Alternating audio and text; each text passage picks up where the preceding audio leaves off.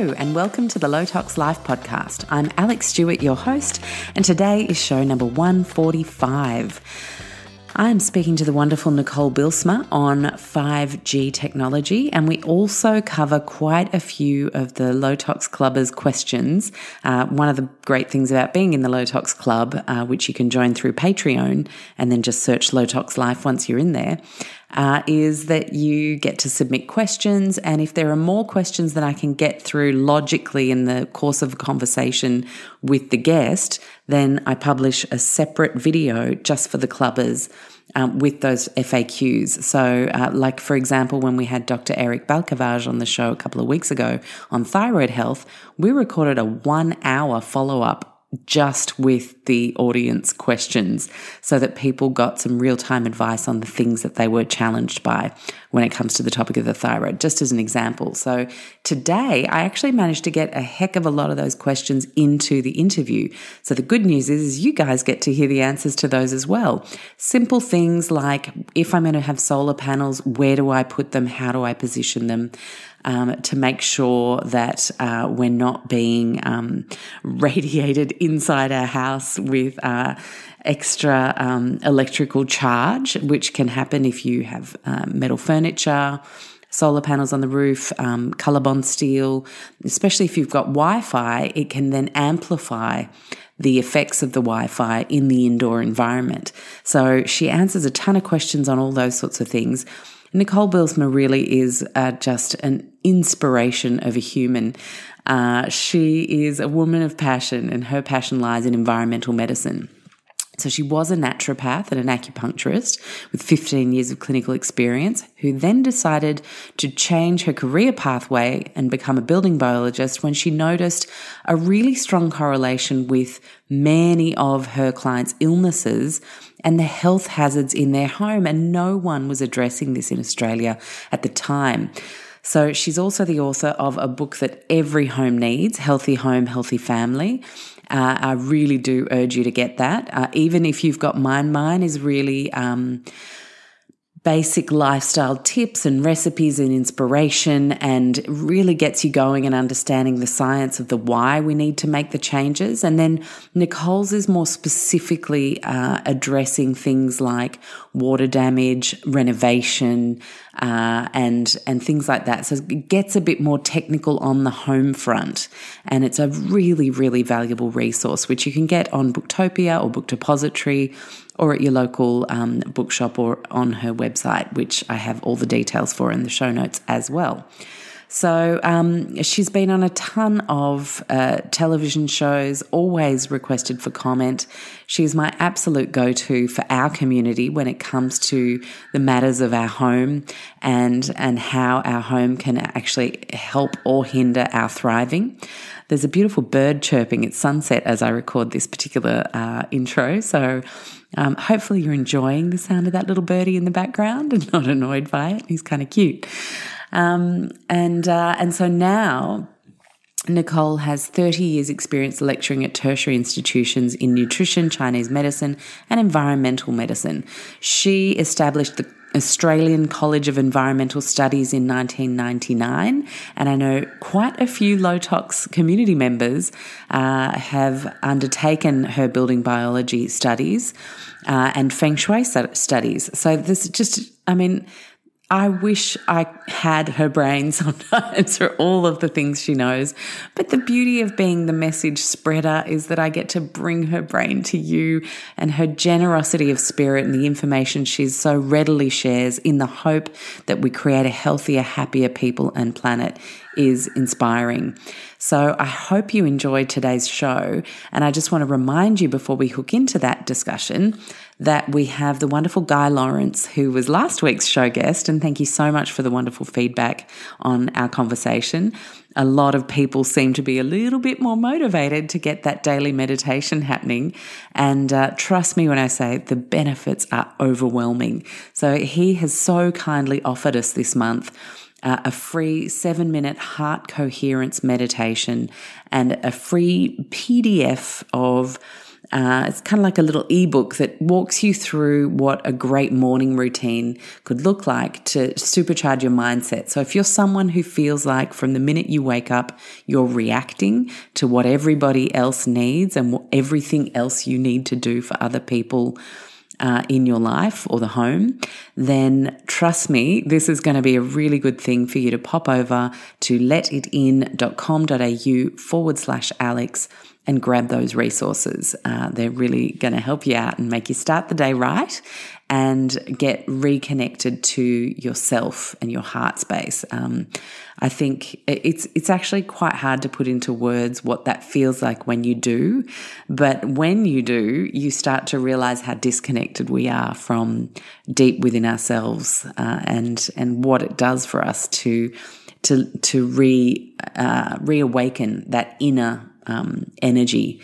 It's exciting. I've been doing it. I think I've missed 2-3 days since my retreat, which ended May the 2nd. And now that we're in late June, I feel pretty proud of that result. And I really don't like it when I miss a day now, and I can feel the difference, which means I'll probably kick the habit of not getting around to it every now and then as well, and definitely make it a daily commitment to myself. And it just helps everybody else. So head over to letitin.com.au/Alex. And of course, you've got these details in the show notes if you would prefer to just pop on to lowtoxlife.com/podcast, click on the show tile that says Nicole Bijlsma 5G, and you'll have all the information there, as well as any other resources that I shared with that Nicole shared with us on the show. Enjoy, guys. It's heavy, but it is definitely going to help you feel like you have a better handle on this issue, feel like you have a better way to protect yourself, your family, your home.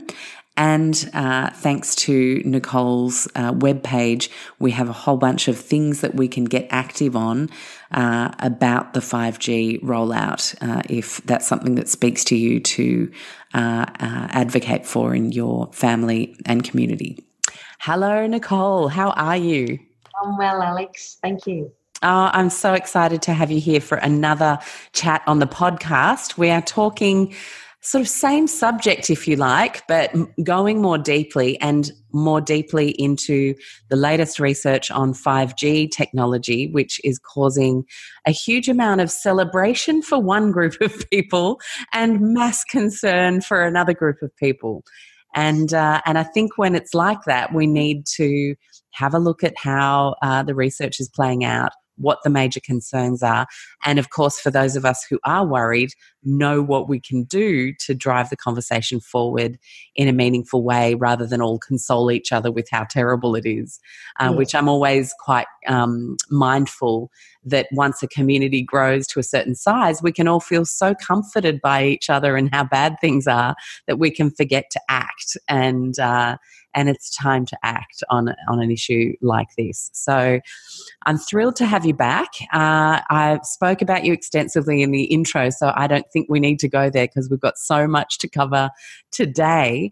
But if you could just share a little bit about your work in training building biologists specifically and how that's panning out and the work you guys are able to achieve. I know lots of low-tox students have gone on to study with you and are absolutely loving the courses. And I think that'd be a really amazing thing for people to learn more about as we start today, because more and more people are starting to realize that it could perhaps be their building that's preventing their progress in their health journeys. And it's a big one, isn't it? It certainly is. And look, what's become really clear in the scientific literature is that the environment is probably the most important and most common trigger of many chronic illnesses, and yet it's ignored largely by clinicians because they're not trained in how the environment, air pollution, toxicity within the environment, water, air, in their homes, let alone electromagnetic fields, geopathic stress, and all of those other things can affect health. I think we've done diet really well over the last, especially 10 years. When I studied naturopathy 30 years ago, it was sort of new then about diet can impact health and all diseases begin in the gut. Now we know it definitely does begin in the gut with the gut microbiome. But then we didn't have 2G when I started naturopathy, and we didn't have this electro pollution blanketing our homes and about to blanket the entire planet. So we also didn't have a lot of issues with dampness like we do now. So there's been a multitude of factors that have played a role in the last 30 years that have significantly increased our exposures to mould, electromagnetic fields and toxicants in our homes, which of course we spend 90% of our time in the built environment, whether it's our workplace or a home. And it's critical. My work has really been dedicated to educating doctors and naturopaths and health practitioners how to diagnose and identify electromagnetics, how to identify environmental sensitivities, who is at risk, and that way we can get the ball rolling. I've also spent a lot more time in the last 2 years educating tradespeople. I get a lot of tradies coming in to do my mould testing course, my electromagnetic field testing course, because they run the only government accredited courses in mould and EMFs and toxicant exposures in Australia, which of course was set up, in 1999. So I run the Australian College of Environmental Studies.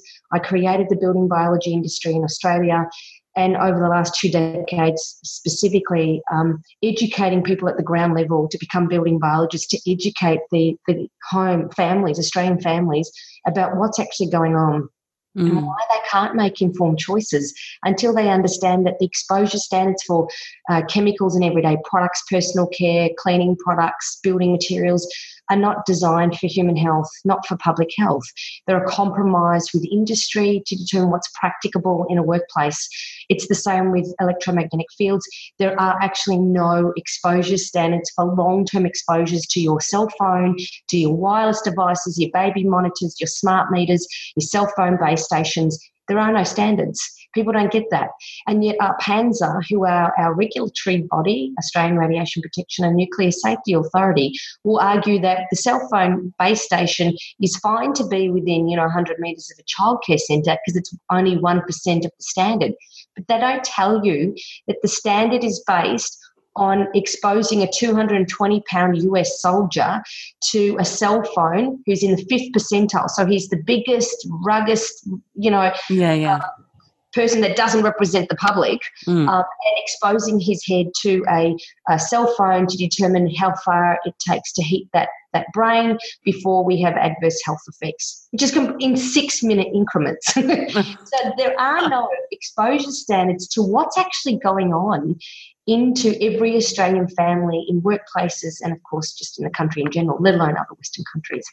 So for me, I realised early on that the change wouldn't happen from the top down, that it's about a capitalist society. I'm not anti-capitalism, but unfortunately I've become really sarcastic over the last 2 decades because I've seen the impact this is having on children.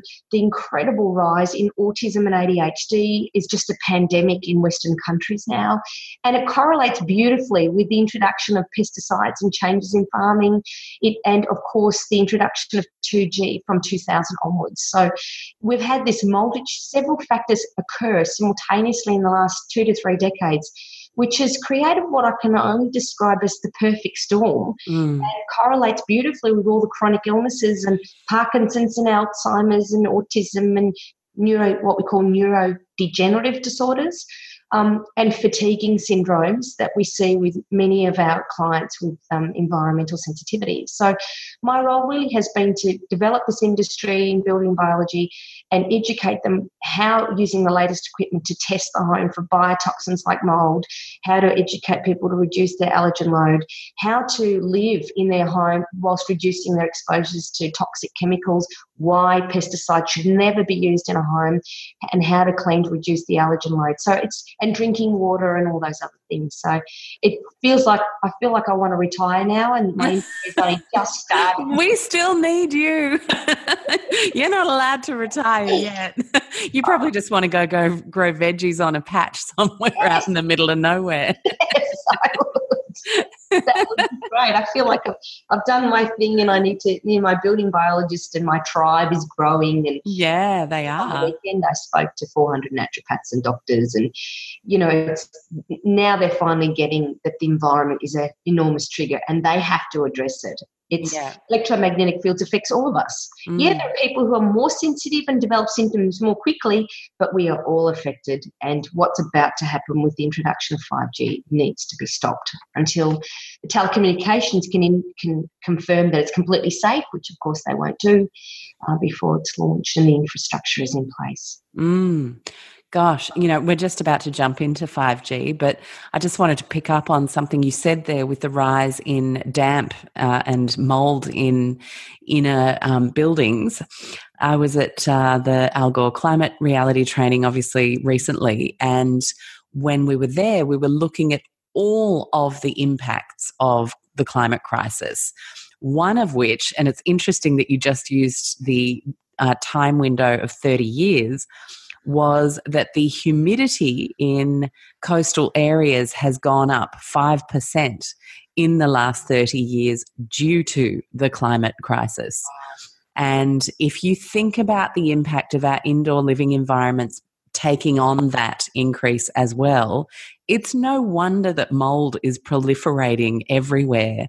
Because if we've tipped over regularly into the 55, 60 and above % humidity, it's a playground for mold. It loves it. So moisture. Yeah, and I hadn't really made the link between the climate crisis and our built environments until those sort of stats were started to be shared last week, and I think it's a really important one for us to realise that everything's linked, and if we care enough about the big picture stuff, we can affect the granular picture much more powerfully. That's an interesting one. I hadn't actually thought about the impact of climate change on increasing humidity, but Right. significant, because once you hit, as you said, 60%, your dust mites proliferate, and of course they're the number one cause of allergies in the world: hay fever, eczema, congested nose, etc., asthma. But 30 years ago, of course, we replaced copper water pipes with flexible braided water hoses, which is the number one cause of water events in Australia, costing insurance companies about $320 million a year. We also deregulated the tech schools, and that meant that boys didn't go to the tech schools to learn instead of high school, to learn a trade over many years from very experienced lecturers. Now they get RPLs from TAFEs, so they're not even doing a lot of the training, especially with waterproofing. And there's multiple failures going on at the Supreme Court about new buildings that have these water ingress issues and mould problems within their first year of the build, because the waterproofing, which complies with the Australian standard, is not adequate, because the standard isn't best practice. So it's a conundrum. You've got, who do you sue? The builder, they've complied with the standard, but the standard isn't actually adequate. It's applied, the waterproof membranes, people don't understand. The waterproof liquid-based membranes only last about 5 to 7 years. Now, can you imagine doing a renovation, bathroom renovation, 5 to 7 years? Oh, my God. And if they use essential oils in that bathroom, they can compromise it to 2, because essential oils like eucalyptus are so effective as solvents that if you get that through the grout on the in the tiles, then it will, because it dissolves petrochemicals, which is what waterproof membranes are, it will compromise the elongation of that membrane. So there's a massive education we need to get out there to consumers about how they clean their homes, that they don't increase their risk for mould, and also to educate the building code and the master builders as to what's happening at the ground level. So we have multiple industries, systemic failures across multiple industries, resulting in significant health issues. And that's why I find, as a building biologist, I'm liaising with, the builders, the architects, the plumbers, the electricians, the master builders, doctors, clinicians, naturopaths, to try and create this bridge. I really see building biologists as the bridge between the health practitioner and the trades, to try and get these patients, tricky patients with the asthma, allergies and fatiguing, to give them strategies to help them live in our Western society. And in terms of the copper piping being changed, have they recognised that in any formal way as being the massive issue that it is? And is there discussion about that changing? They've recognised that flexible braided water hoses are an issue, especially if they're imported from Asia. They are more likely to split. The issue is, though, people have normal cleaners from the supermarket like bleach and ammonia, for example, in the cupboard underneath the sink or the laundry or kitchen sink, then the chlorine that outgasses from bleach actually reacts with the moisture in the air to accelerate corrosion of the steel braid around the flexible braid water. Oh, my God. So, you can't have normal cleaners in where the flexible braid, those flexible braided water hoses are. So this is part of the training in building biologists. Every time you do an audit, I don't care if it's EMFs or what, you have a duty of care with your knowledge to go in and educate those clients that they need to be mindful about what they're putting into those cupboards under the sinks, because that could accelerate a water event, which of course could lead to mold-related issues. Yeah, absolutely. Gosh, it's a big one, isn't it? It's huge. I always feel like I need to take massive deep breaths at really regular intervals when we chat, Nicole. It's like, whew, okay, that's another big one. But we got to learn this stuff to get the fire in the belly to change this stuff. I'm a big believer in that. We can lighten up the solutions in a bit, but we need to learn first. Yes. Okay, so 5G, talk to me about where we are at with this. What are your major concerns? All right, so let's talk about what it is. Yeah. 5G is not 5 gigahertz. It's basically what we refer to as the 5th generation in mobile wireless communications, and it will give rise to what's referred to as the 4th industrial revolution, or Industry 4 as it's referred to. It promises greater reliability, massive connectivity, faster network speeds, better coverage and low latency, so there's no lag time, mass cloud computing and autonomous systems in order to give rise to artificial intelligence.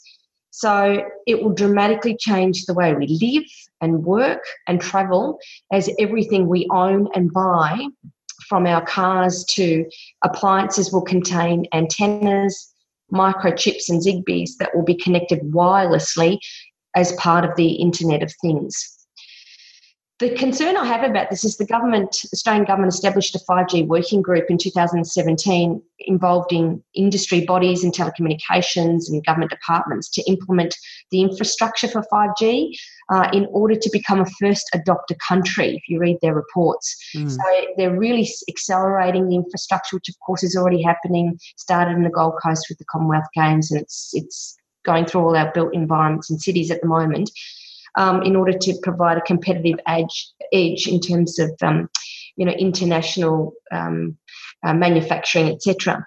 The problem is there's no health experts on this committee. So, Never are. No.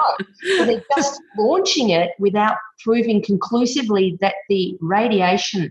Now, the radiation is different to what is occurring with wireless technology. Wireless technology uses radio frequency radiation, which is the same as 5G, except it's much, much higher up the electromagnetic spectrum. So the waves are a lot shorter and a lot closer together. So that means that it doesn't penetrate, doesn't go very far. As a result of that, the infrastructure is required, what we call small cell base stations or small cell antennas, every 50 to 250 metres from your home. So it's a massive infrastructure. It also requires around 20,000 satellites in the atmosphere, in the ionosphere, and there are grave concerns about what this will do to the terrestrial radiation that we've evolved on, i.e. the natural radiation we've evolved on is the Earth's magnetic field. As a result of the sea having a lot of salt and the ionosphere and the cosmic radiation, it sets up voltage in the atmosphere to create what we call the Schumann's resonance. So we've evolved on this. Marine life use it to navigate around the planet, as do bird life. And what we're doing is introducing a man-made electromagnetic field across the entire planet. Now, as a researcher in this, how do I research this if I have no control? If there's not a place on the planet that is not going to be influenced by millimetre wave radiation, I mean, that is a human rights issue. This is a massive issue on every possible level. The radiation is different to the cell phone towers that currently exist. Normally with the cell phone base station, we have radiation emitted from the antenna about 400 metres away from that. Mm-hmm. With this, we've got millimetre wave, what we call phase arrays. So basically, it's like direct radiation, microwave radiation, impacting directly to communicate with your cell phone and your smart appliances. So it'll be directed straight towards these devices. Now, if you have any insects that are about 1 millimetre in diameter flying through these radiation, which of course is going to happen. Of course, yeah.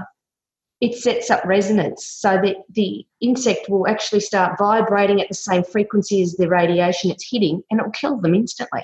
Now, we already know that the bee population has declined by 70%, which has enormous implications for our food supply. So introducing a technology known that will impact insects is just an act of insanity.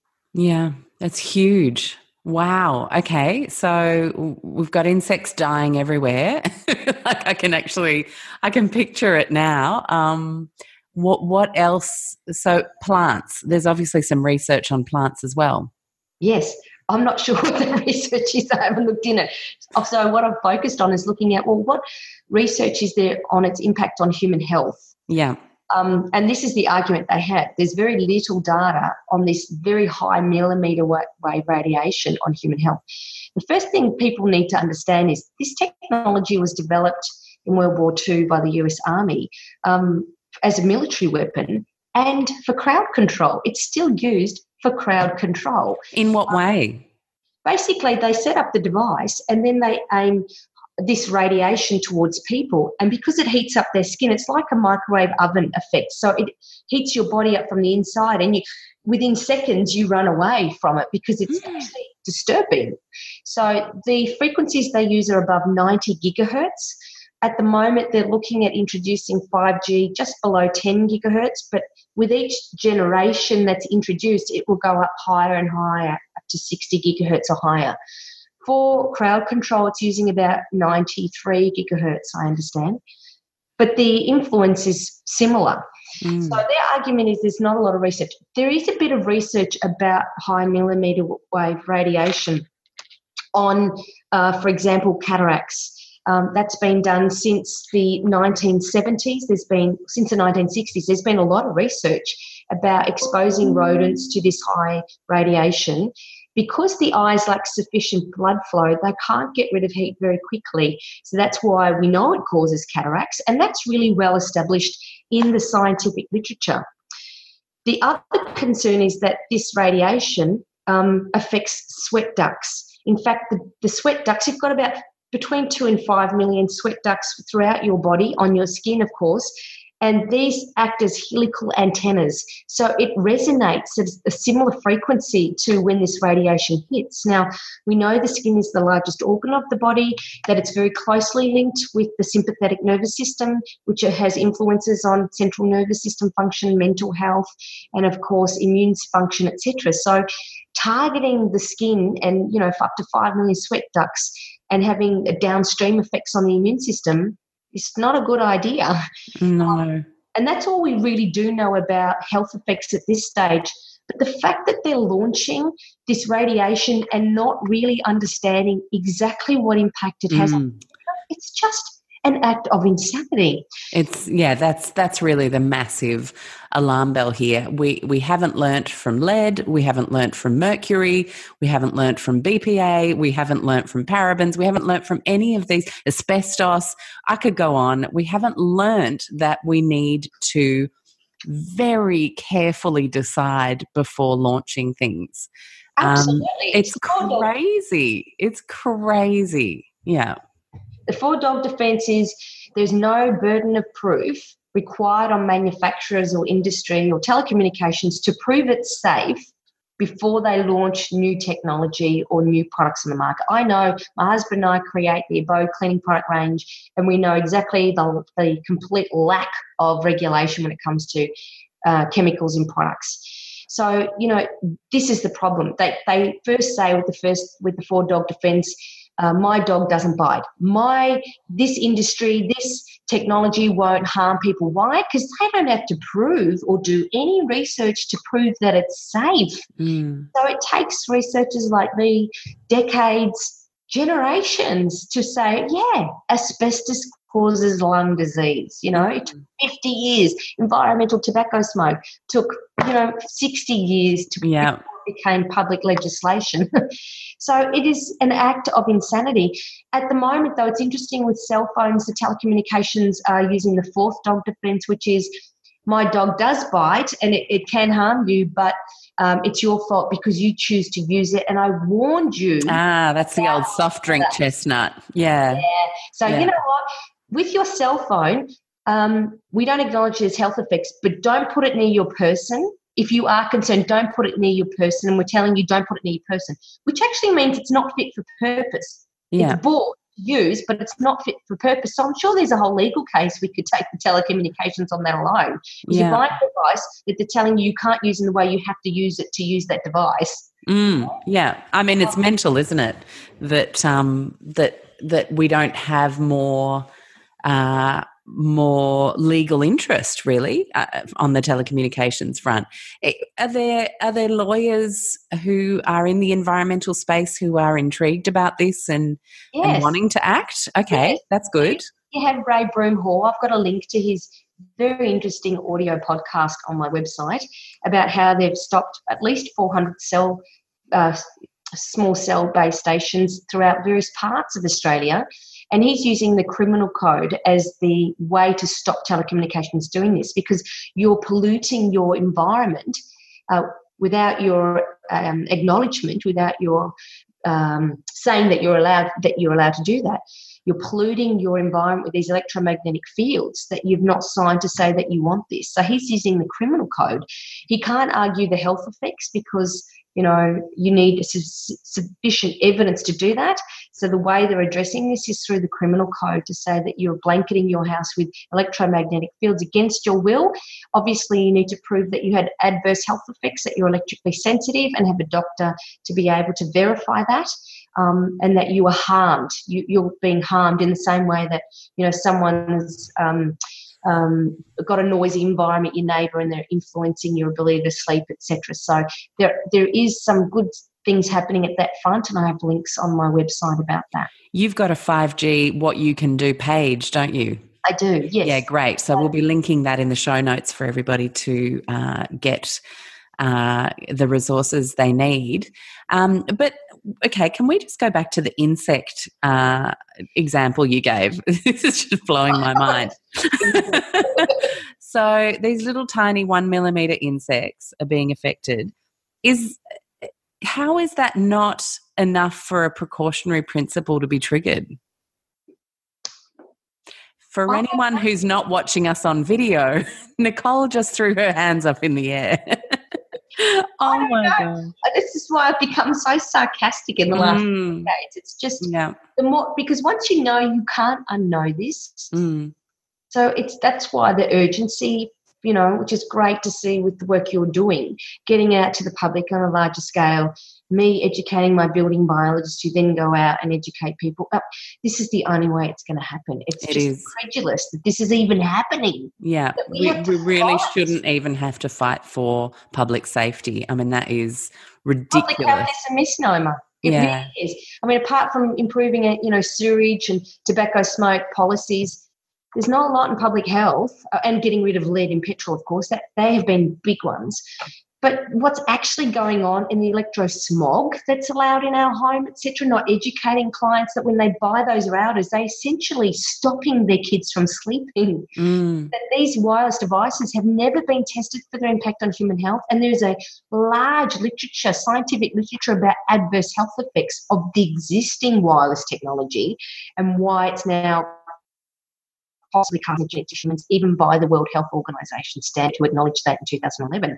So we're trying to educate clients, well, I know you're concerned about the cell phone base station outside of your house 200 metres away, but the reality is your router is emitting high levels, pumping out 200,000 times more levels of radiation than the cell phone base station, simply because it's closer to you. So we need to educate you that having wireless devices in the house is not a good idea, that if you're going to use them, turn them off at night because they suppress melatonin, they increase the permeability of the blood-brain barrier to mold that's maybe already in your body or the chemicals already in your body. So we educate them how to use technology and reduce their exposures to this radiation that we know is possibly carcinogenic. Mm. And there are so many things we can do, which I think is really, really important one.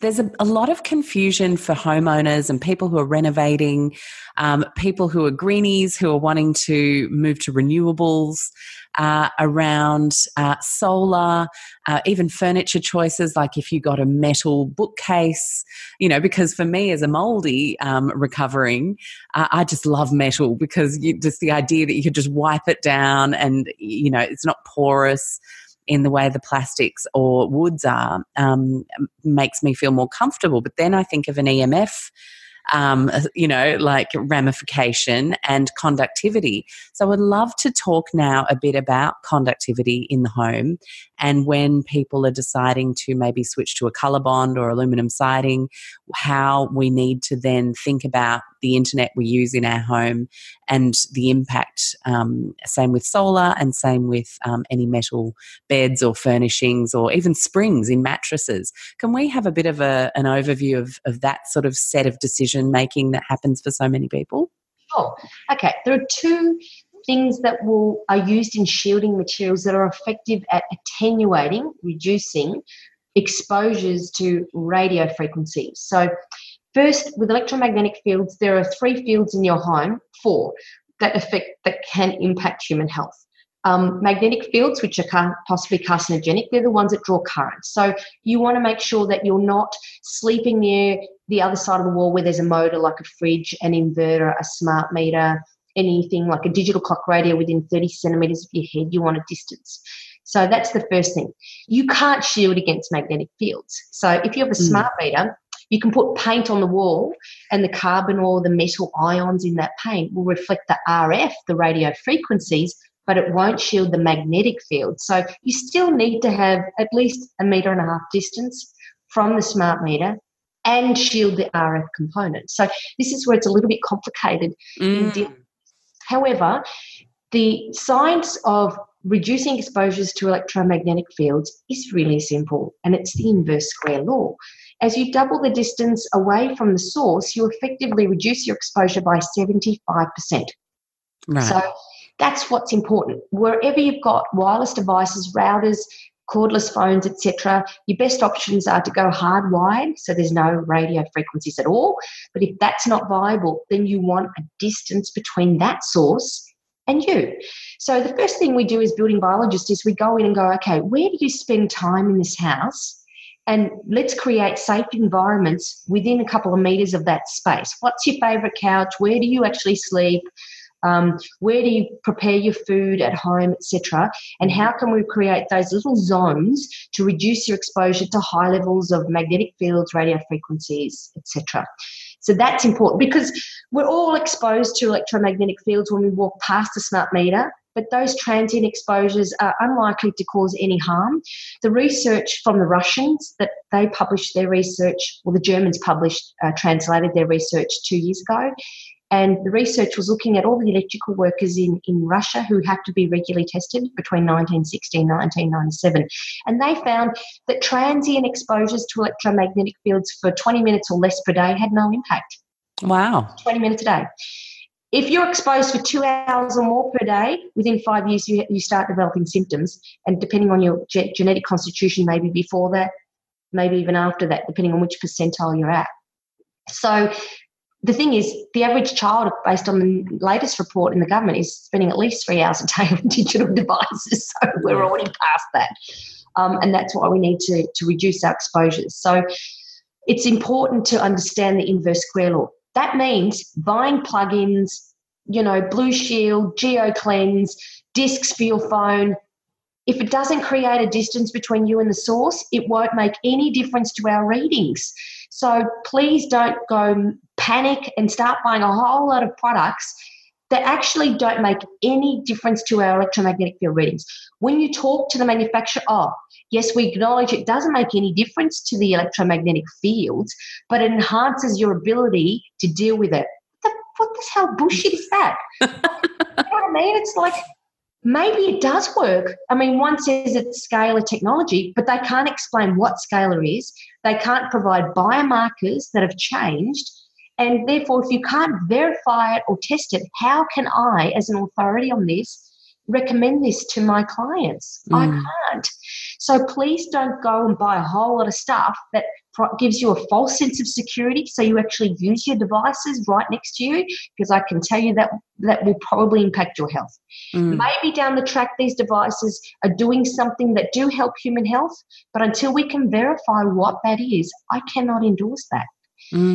The things that do work apart from distance is shielding, textiles, and so, for example, clothing, and in your curtains you can have, and metal, which you mentioned. So having metal between you and the source will reduce your exposures to the wireless or radio frequencies. It won't make a difference to magnetic fields, but it will to RF.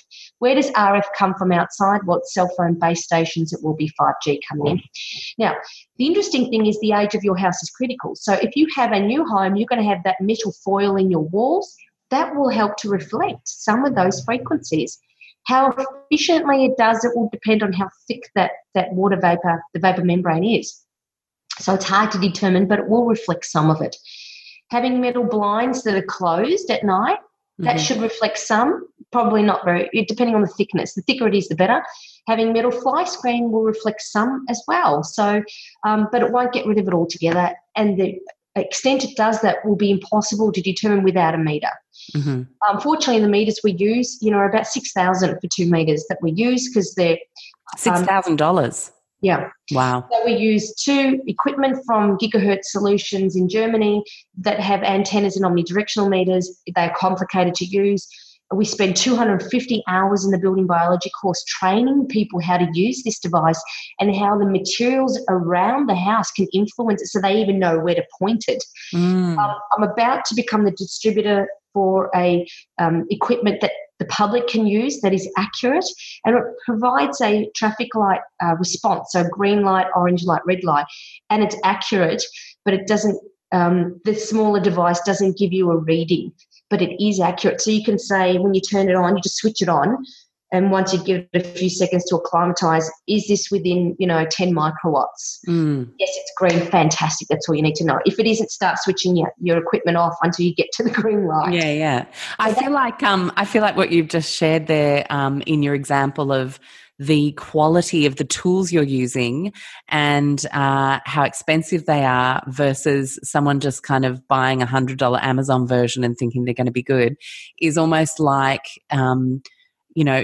do you go see your building biologist, get them to come into your home and do a full assessment, or do you just try and ad hoc sort it out yourself? It's almost like us self-diagnosing and buying all our pills on iHerb. Yes. Without any kind of practitioner support. And look, I'm a big fan of iHerb. They have some brands that are really, really top notch that we can't get here, but I work with a practitioner to decide which ones I'm going to be getting. And it feels like building biology is very much at risk of becoming a similar, I've got all my own meters, but you haven't spent 250 hours interpreting results like a biomed doctor would of pathology tests, for example. Exactly. Yeah. And the problem is with that is when you buy cheap equipment, you completely undervalue what you're exposed to. You don't know where to put it. You don't know how to set up low power versus normal or high power to reflect worst case scenario. So you put it on going, it's cool. But you didn't realise that current is drawn through how to increase and maximise worst case scenario from a smart meter. You have to do a few things around the house to determine in the middle of the night at 2 o'clock in the morning when you didn't test what's actually going to happen to those people sleeping in that space. Or, if they're near high voltage transmission lines, when's the best time to test, depending on the current coming through. Or with wireless technology that, you go, okay, I've got a router, it's dual band, I can turn it off. Well, no, they don't turn off. The new modems don't turn off. They have both 2.4 gigahertz and 5.1, and the cheap meters don't go up that high. So they won't even pick it up. So, and because if you're not checking that meter isn't checking in fractions of a second, it'll never get the peak values, which is what we use to compare to our building biology standards. So people go, I bought an EMF meter, and I'll go, well, what frequency are you testing and which field are you testing? They go, what do you mean? I go, exactly. Yeah. Are you doing AC electric fields? Are you doing AC magnetic fields? Have you, if you're going to do body voltage, have you earthed it before you actually, because if you touch the meter, you've already influenced it. High frequencies, what is the frequency range? Did you do omnidirectional readings or did you do directional readings? Because they're very different. So antennas we use to determine the source if we can't see it. The most important tool a building biologist acquires in the advanced diploma is the knowledge. Yeah. Before they pick up their tool, they have a hypothesis as to what the hazard is, as to where it's coming from, as to its impact on human health, before they pick up their instruments to verify their hypothesis. So the instruments are the least important. Yeah, they're important for EMF testing, but when you do a site inspection, you already know from experience that's going to be coming out that far, that's coming out this far, etc. It's a thing you don't see that you're going to verify with your tools. But more importantly, if you start, the problem we found is because people are getting more of an awareness of EMFs, they're calling these shielding companies and they're charging tens of thousands of dollars to shield their house when in fact $1,000 would have been sufficient with curtains in this area. And overspending. Now they've got a huge problem because they've blocked their exposure to the natural terrestrial radiation and they're sicker. If you're building, if the people who are testing the home should not be the ones giving you the solutions with shielding, because that is a massive conflict of interest, and we find it's far cheaper for people to get a building biologist to test their home and give them recommendations on shielding and then get a shielding company to follow the building biologist recommendations. Someone who does a free EMF audit who has no friggin' idea, no formal qualifications. Just to sell a product. To sell thousands of dollars of stuff you don't need. That's expensive. So, we've got these people going on, Vital, etc., going in and telling people to buy mattresses and do all the shielding that they don't need, that they can't afford, and it's actually not actually helping their health outcomes. So it's really important to have someone independent to come in and assess. The first port of call for me is get my book. It's the cheapest $40 you'll ever spend, because most of the time they can reduce their exposures just on reading the book to educate them. Okay, turn this off, turn it off at the PowerPoint, etc. Then if they, as a result of reading the book, they go, oh, wait a minute, we've got a smart meter, we can't get out of that room, there's no more spare bedrooms, then, a building biologist will be warranted. Yeah, and I think it's, as you were talking there and saving the thousands, another analogy popped up, which was like you guys are like investing in a good accountant that ends up saving you far more than you would have had to spend if you'd tried to usher through it all yourselves. Absolutely. I mean, just these shitty devices cost $400 or $500 and the clients don't even know what they're doing. They don't know what they're testing. They don't know what to look for. So when they get these readings, they ring us and go, what does that mean? I go, I don't know what it means until I'm in your home, in your context. So that's the thing. The $500 is well spent to get it assessed properly. As I said, most of the time it's internal sources that are creating the high levels of exposure. Of course, with 5G and cell phone base stations, you don't have a choice. For me, the trigger is that I educate my clinicians about is if your patient can see a cell phone base station from within their house through a window, then there's a chance it's probably influencing them in some way. Depending on their house, if it's new and there's vapor barriers and they've got metal roofs and metal on their windows, metal blinds, they'll probably reflect most of it. The issue there is if they've got wireless inside their home, all that metal around in their built environment is going to reflect all their RF back in. So what they're doing is the very things they've brought into their home, they're exposing themselves to high levels of radiation from their own behaviour. So could this be why I went to a house that I had stayed at before many times and been fine, and then a Colorbond steel roof went on and then I had huge heart palpitations? Could that be potentially a reason why?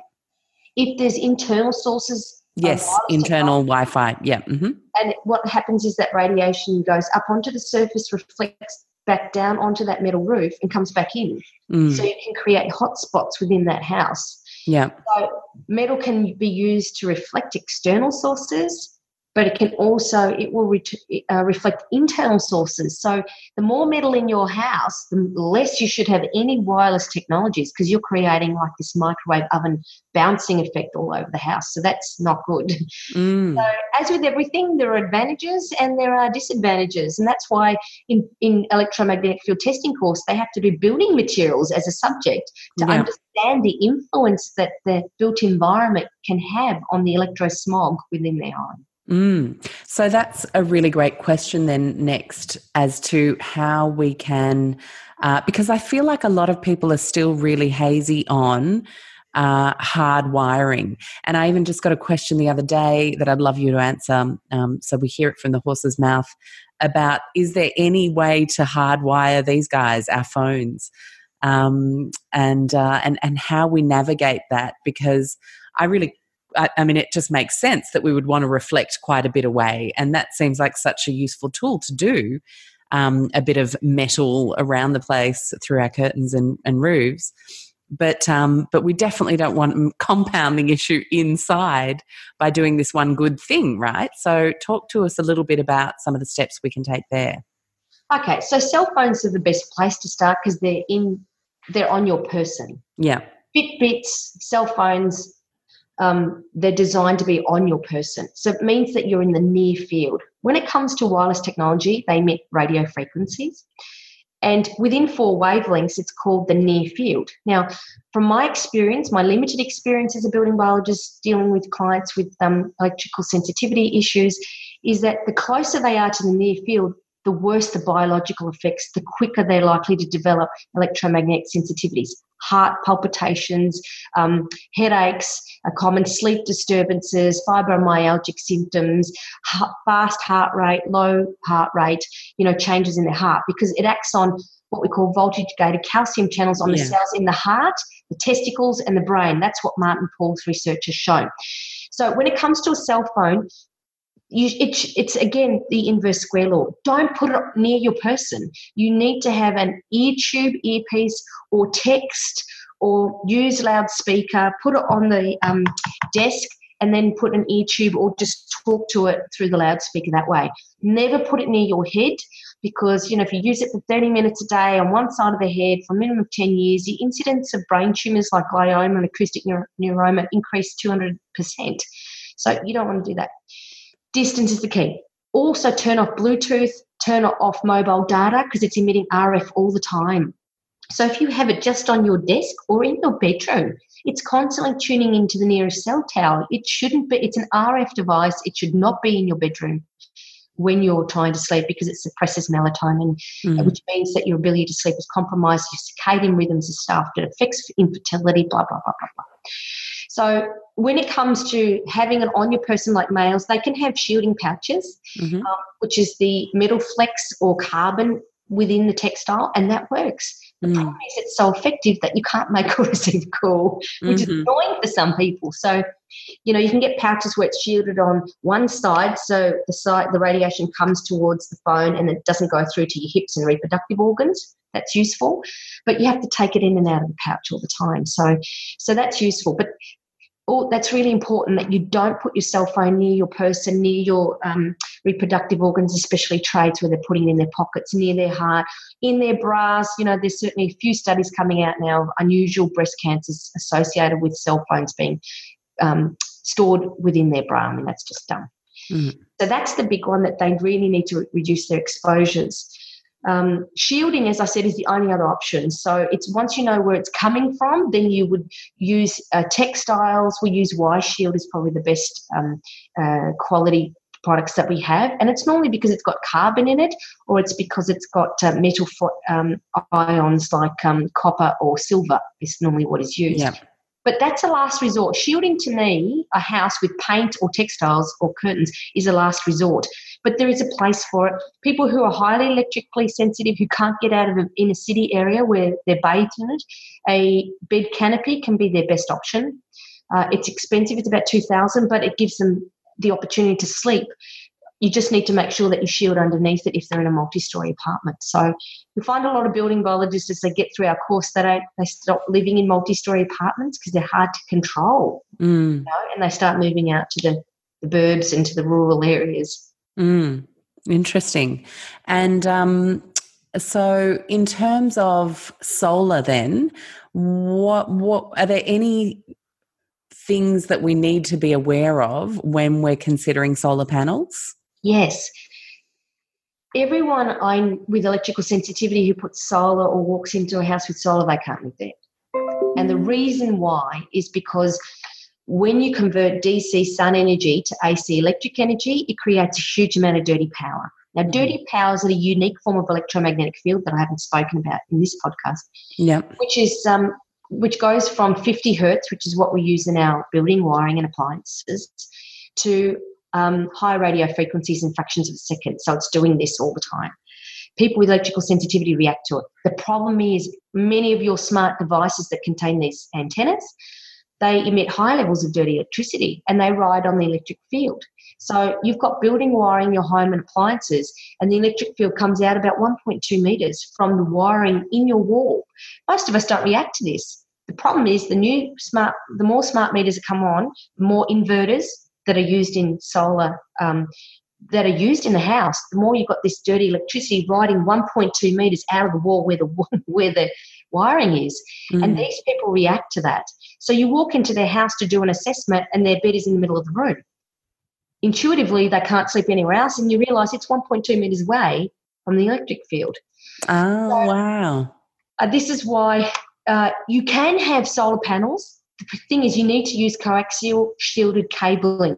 So you need cabling that has metal within it to cancel out the electric field and make sure it's earthed properly. You need a specialist electrician to use this special shielding that's 7 times more expensive than normal conventional TPS wiring, and it needs to be earthed.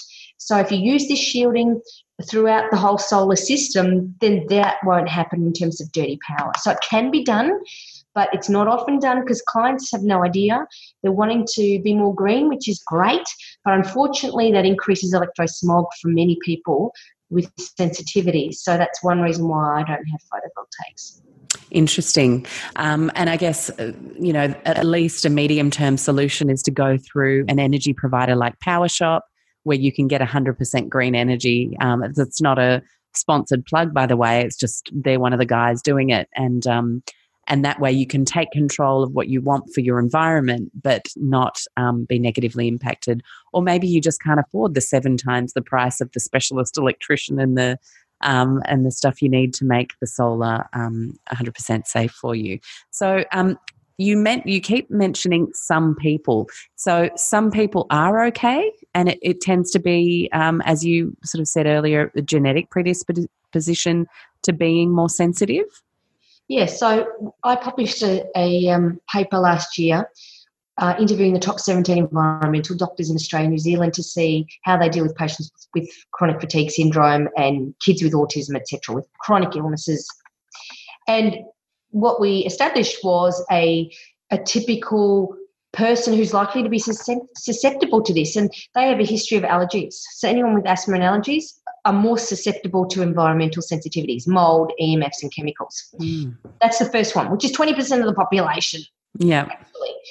The second one with electromagnetic fields is they have metal in their body. If they have titanium implants or surgical steel wires, that acts as an antenna to EMFs. If they have titanium and surgical steel in any form, it sets up galvanic corrosion and a battery effect, which accelerates the corrosion of the metal. And, of course, metal is an antenna for EMFs, but toxic metals are antibacterial, so the gut microbiome is stuffed, for one better word, and they're susceptible to EMFs. So that's a huge problem, any metal in the body. Of course, children, the elderly, the immunocompromised are very susceptible because they're going through critical windows of development. So we don't know what impact this radiation we're about to blanket the entire planet with is going to have on the generation from the cradle to the grave. It's never been done. So what we're doing is going, okay, let's expose the entire planet to this radiation and use it as use them as guinea pigs for this mass experiment, because we've never exposed humans to this from the beginning to the end to see what impact it has. I mean, that's just an act of lunacy. Yeah. This is why Belgium and Brussels in Belgium, the environmental minister was the first major city in the world to halt 5G deployment on the basis that they weren't going to use their citizens as guinea pigs. And this is what any politician who gives a shit about its electorate constituents, yeah, absolutely. Whew, so true. It's so frustrating. Okay, I'm like, we've all signed the petitions. We are definitely there on that front, and I think connecting to your further resources on what we can do next is going to be critical in this fight, because we have to start learning the precautionary principle. Absolutely. I mean, it is just crazy that in 2019 we still have to fight for things to be proven safe before they're blanket rolled out across the planet. Yes. Blows my mind. Okay, another couple of questions I've had over in the lead up to people knowing you were coming back on the show. They're like, can you ask this? Can you ask this? So does the NBN box, for the Australians who are so unfortunate as to have been rolled out with the NBN, does it produce radiation, and how do we try and mitigate that if it does? All right, so the NBN has several types: fibre to the node, which is a fibre running to a mini exchange or node near the home office, which is then connected from that point to the property through a copper line. Then you have fibre to the curb. Generally, it doesn't. It depends on the modem you attach to that connection. Gotcha. If the modem to that connection is wireless enabled, then of course it's going to emit. It's just another wireless device emitting high levels of radio frequencies in the house. So you want ideally a modem that is the wireless can be turned off or at least powered down in order to create connectivity, or even better, hardwired. So it's about the modem that's attached to that connection and making sure that it's not wireless. If it is wireless, that it's powered down, that it only services a small area, ideally that it's not in your bedroom, of course, because then, of course, suppresses sleep, affects fertility, circadian rhythms, etc. So of itself, that connection isn't the source of wireless, it's what's actually connected to that node. Gotcha. So if we're turning that off at night, that's the main thing to be doing. Yeah. Yeah. And, of course, it can emit dirty electricity and everything as well. So you've got that issue with sensitivities. But generally, it's the modem. So most time people just accept the modem that the power company's given them. They really need to, be more mindful about, making sure that is either a hardwired connection from the modem to the rest of the devices in the house, or at least attenuating and reducing the level of radiation from that by powering it down. And for the people who are so addicted to their tech, and often there's resistance from teenagers, there's resistance from partners, there's usually one person in the house that's flying the flag for reducing EMFs, and everyone else is like, oh God, here they go again with their hippie kind of BS and trying to make us all do things we don't want to do. How do we get through to people that the unsexiness of an Ethernet cable is actually really, really worth it? Like, what is your number one truth bomb that you would recommend people used? Well, the thing is, I would say, look, 31st of May 2011, the International Agency for Research on Cancer classified radio frequencies used in wireless devices as possibly carcinogenic to humans. They're now looking at saying it's a group 2A, which is probably carcinogenic to humans. There's so much evidence of its impact. We know exactly how this technology affects the cellular membrane through these voltage-gated calcium channels. And that's why my book, it provides the evidence. There's hundreds of references. I mean, we already know this. The consumers need to understand that just because they buy it from the shop doesn't mean it's been tested, and it doesn't mean it's safe. So they need to understand that even the World Health Organization acknowledges that it's probably carcinogenic to humans, because they can't ignore the weight of evidence that has come out on the impact on a cellular level and its risk to brain tumours and childhood leukemia and infertility and neurodevelopmental disorders. I mean, that's a given. And my book really just provides that data. I mean, anyone who's really interested, they need to read that chapter of the book, because the data is there where I talk about the complexities of EMFs and how it affects human health. but it's there and there are the references. Yeah, and it's such a good book, which is also going to be in the show notes today. I know most people listening have already grabbed a copy because it's talked about. Yeah, no, I mean, it's talked about often. It's referenced. Oh, no, go to page 30 where she talks about this. It's fantastic. And can people overseas buy it? Is it available on Amazon or anything? Book Depository. Book Depository, fantastic. That ships all over the world. Great. Now, another couple of audience questions. Someone has asked if they see Telstra XYZ, name of a modem /5G when they search for a Wi-Fi on the phone, does that mean the neighbours' modems are emitting 5G waves? Probably. Gotcha. Yeah. You don't want, that's a good point.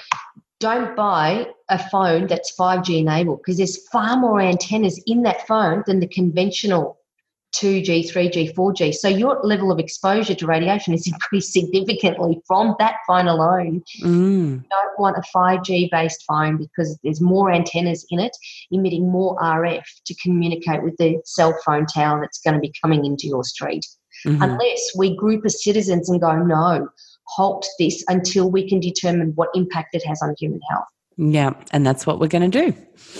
Next question is that one parent is really concerned about Wi-Fi in general and how to protect kids at school.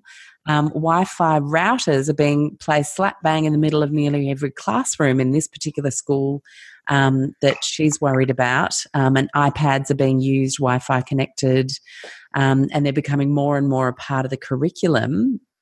How, as a parent in a school community, would you recommend that she starts that conversation and makes it bigger? Well, one of my building biologists actually started a website called hockthewifi.com, and it provides a letter specifically drafted to give to your principal and to the school to educate them about what's actually going on. So fantastic. I would suggest they download that. Go to, what is it, Hock, H-O-C, the THEWIFI.com. Read the research, how to request that your school address this, news and articles, and the letter specific for them. It's really professionally well done. This is by Susan Ryan, who is one of my graduates, and it's really well done. There's also a couple other Wi-Fi in Australia, etc., Facebook pages that you can go to talking about adverse health effects. And I was interviewed on television in relation to wireless technology in schools and its impact on health. So there's a lot on my personal website, buildingbiology.com.au. But Hock the Wi-Fi is a great place to start. Already got letters. I think it's $10 or whatever to download it because of the research she's done, and to give it to your schools to educate them about what impact it could have and what options should be considered. Fantastic. Thanks for that. And here we have a question from someone whose husband works in the telco industry. And from their point of view, most of the research is discredited on EMFs. He says it's the most researched thing on the planet, and there's no credible research with evidence that there is anything harmful. I often point out, why is there a safe limit then? Like arsenic or poisoning have a safe limit too, but you don't see me using them. I'd love some credible research to show him. So, I mean, I know we're going to be pointed straight back to your book here. And this is a tricky one because I remember in the climate reality training, a quote went up on the board, and obviously we were training in the context of coal and a movement to renewables. But the quote was, he will believe or she will believe what their salary depends on them believing. And I think often when... Upton Sinclair. Yeah, there you go. Upton Sinclair in my book. Yeah. That, I can't remember the exact words I used, but basically quoted him that people, their salary, it's dependent on their salary, not knowing, if you know what I mean. Yes, exactly.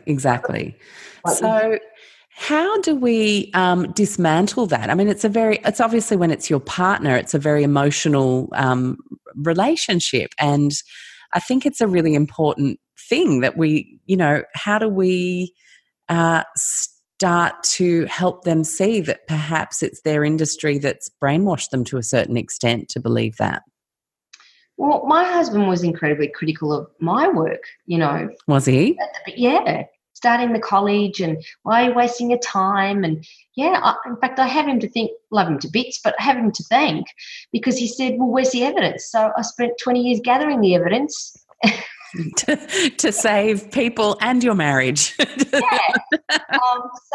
is really issue. We have wireless at home that's turned off all the time, but we fight about that. That's the compromise that when they are on their iPads, it's on temporarily and then it's turned off. Like in my house, I'm the healthy one next door. I get it. I hear what she's saying, but there are people who, this attitude is what kept asbestos and lead paint and. It's critical if there's any evidence to show that it's harmful, and there's so much evidence, which means it just tells me he's not even read it or probably even looked. So I always, when I'm talking to people who are skeptical, is going, where's the evidence to show that it's safe? You show me that first. Because I know you can't, because I've already researched this. I'm doing my PhD on it.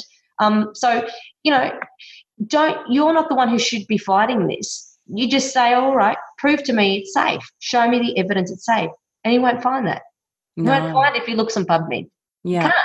There's thousands of it. I mean, look at the ORSA database, who are a group of amazing researchers in Australia, Victor Leach, Pandera, Steve Weller, etc., collecting thousands and thousands of studies and creating systematic reviews about its impact. We know how it affects the body at a cellular level. We know it's strongly correlated with brain tumours. That's, in fact, the $25 million that the US National Toxicology Program spent, a couple of years ago to prove that it doesn't cause harm effects. They broke their silence, and as the results came out, they released their studies early to say, oh, my God, it does cause schwannomas in male rats. We are concerned. We designed it to prove it didn't cause problems. It does, and we need to act. And then, of course, the Ramazzini Institute in Italy a year later produced their study on 3,000 rats going, it causes brain tumours. Leonard Hardell has been saying this for decades. When you can replicate the study in a different country with a different bunch of scientists, that's when you've got a serious red flag. Yeah, you do. So, I mean, human health, surely, if there's any evidence that it can cause harm, we need to act. So this ridiculous notion that, wait till the evidence is conclusive that, yes, it causes all these cancers, well, we're already there. We're already there. Yeah. So, it's about capitalism. It's about dividends for shareholders at the cost of human health. It's about apathy. That's, in the end, my summary of the last 2 decades of fighting this. Yeah. That's why. I find it amazing that you can still giggle. Good on you. It's just, oh my gosh, I don't know what to say, but that's why I'm excited when people like you come on board and they're part of the tribe to educate people, because to me, in the end, my message is I want people to be able to make an informed choice. Currently, they can't do that without being educated. Yeah, that's right. If they continue to use their wireless technologies in their house, so be it, but at least they know. I dye my hair, I know the risks, it's an informed choice. I get in my car, I know it's a coffin on wheels, it's an informed choice. I know coffin on wheels. Yeah, as my husband would say, he was an ex-cop, so a lot of people dying in cars that he saw. But, I know I would wear lipstick maybe twice a year at an event. I know the risk. I'm willing to take it, but I know I'm making an informed choice. Most people out there don't make informed choices because they don't understand how the system works. Well, our people make informed choices, and with the kinds of questions that they send in, you know that they're wanting to gather their evidence so that they can make that informed choice even better.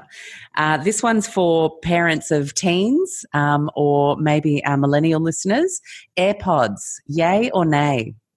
The little Bluetooth wireless. Bluetooth's a disaster. I mean, the level of radio frequencies connecting between the device and the cell phone is high. Very high. It suppresses melatonin.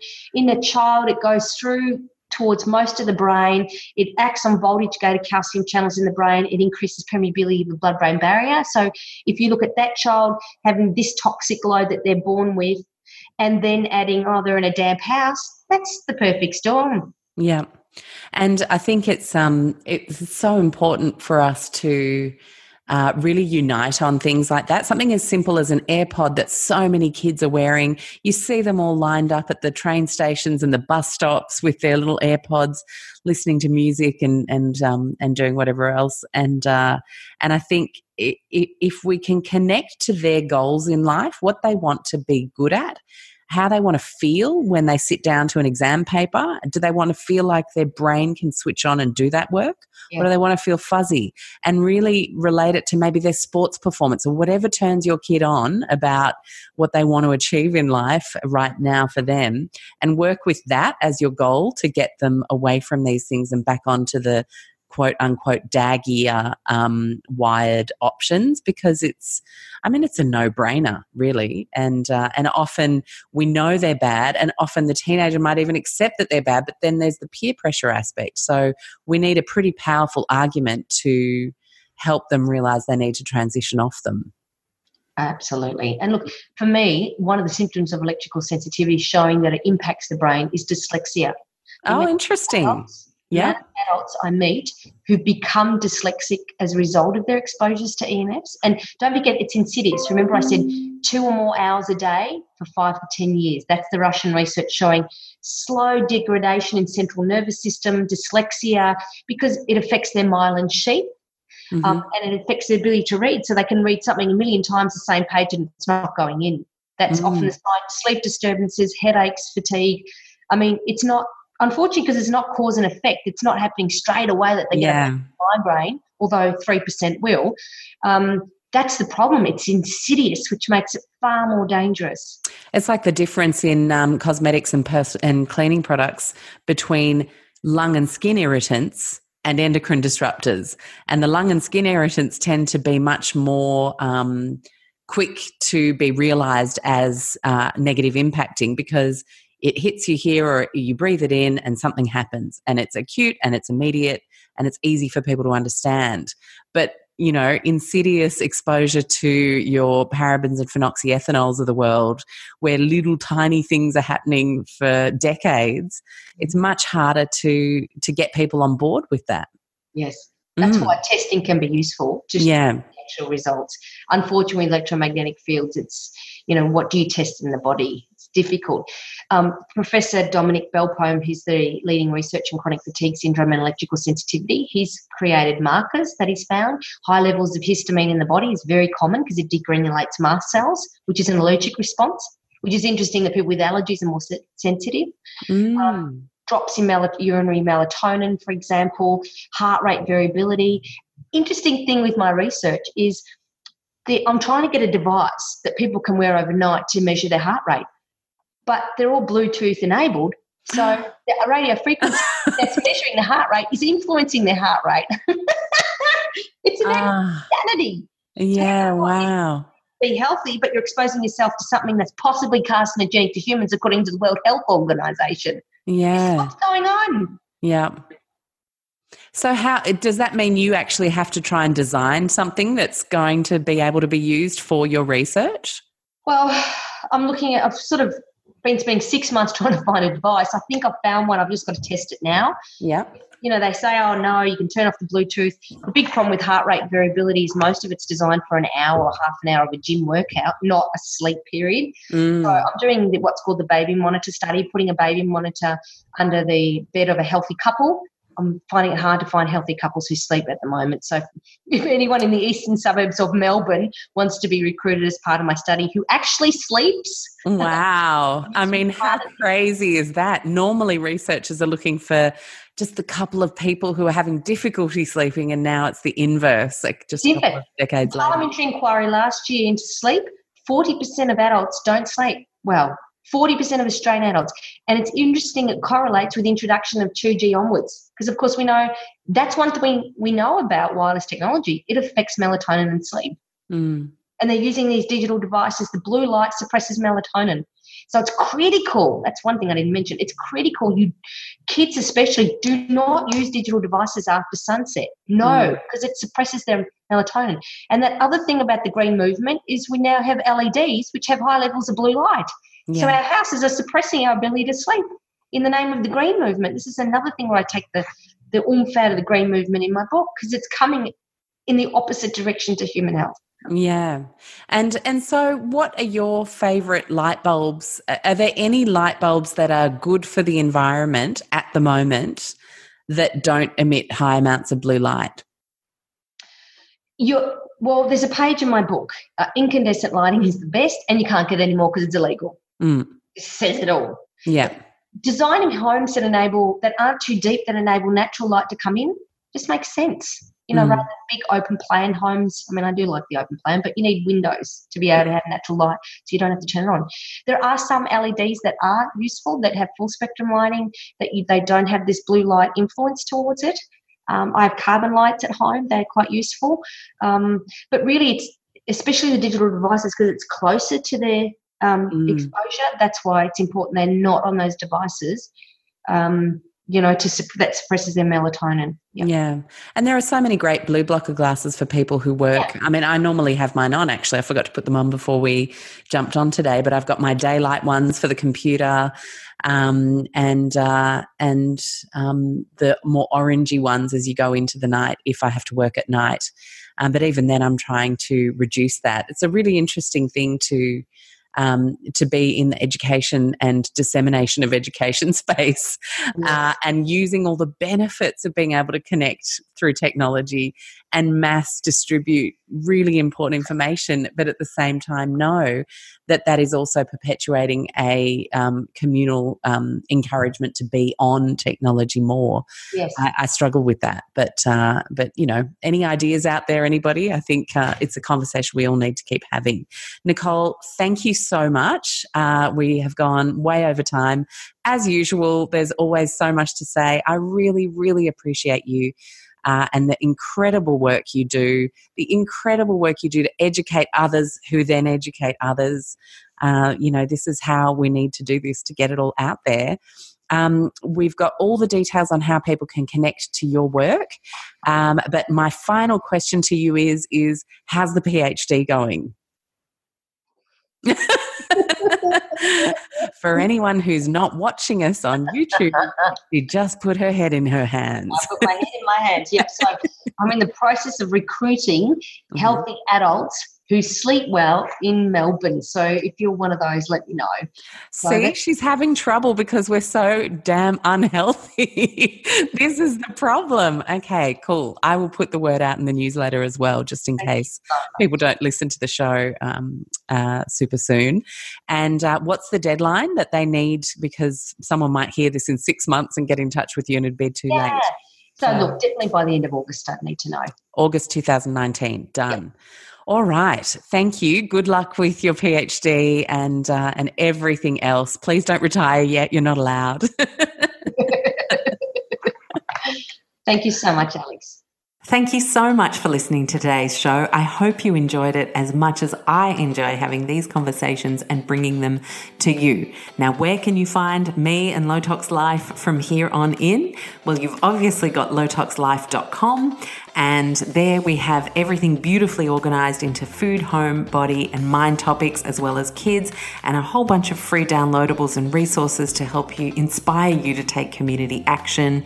And there's amazing A to Z recipes there if you're ever getting a little bit stale in the kitchen, and a whole bunch of articles that I've written. You can also find me on Instagram at lowtoxlife, and also on Facebook by a page the same name. I make everything super easy, Low Tox Life, so you can find it really, really simply. Thank you so much to everybody who leaves a 5-star review over on Stitcher or iTunes or wherever it is that you tune into the show. And also to let you know that you can join us on Patreon, patreon.com/lowtoxlife, and come join the private Low Tox Life Club. In there, over time, more and more cool stuff is about to be added. It's a place where we can continue the conversations, chat about the weekly show. You're going to get bonus Q&A and all sorts of things over time. I explain everything over on Patreon, so I encourage you to check that out. And in the meantime, I'll see you next week.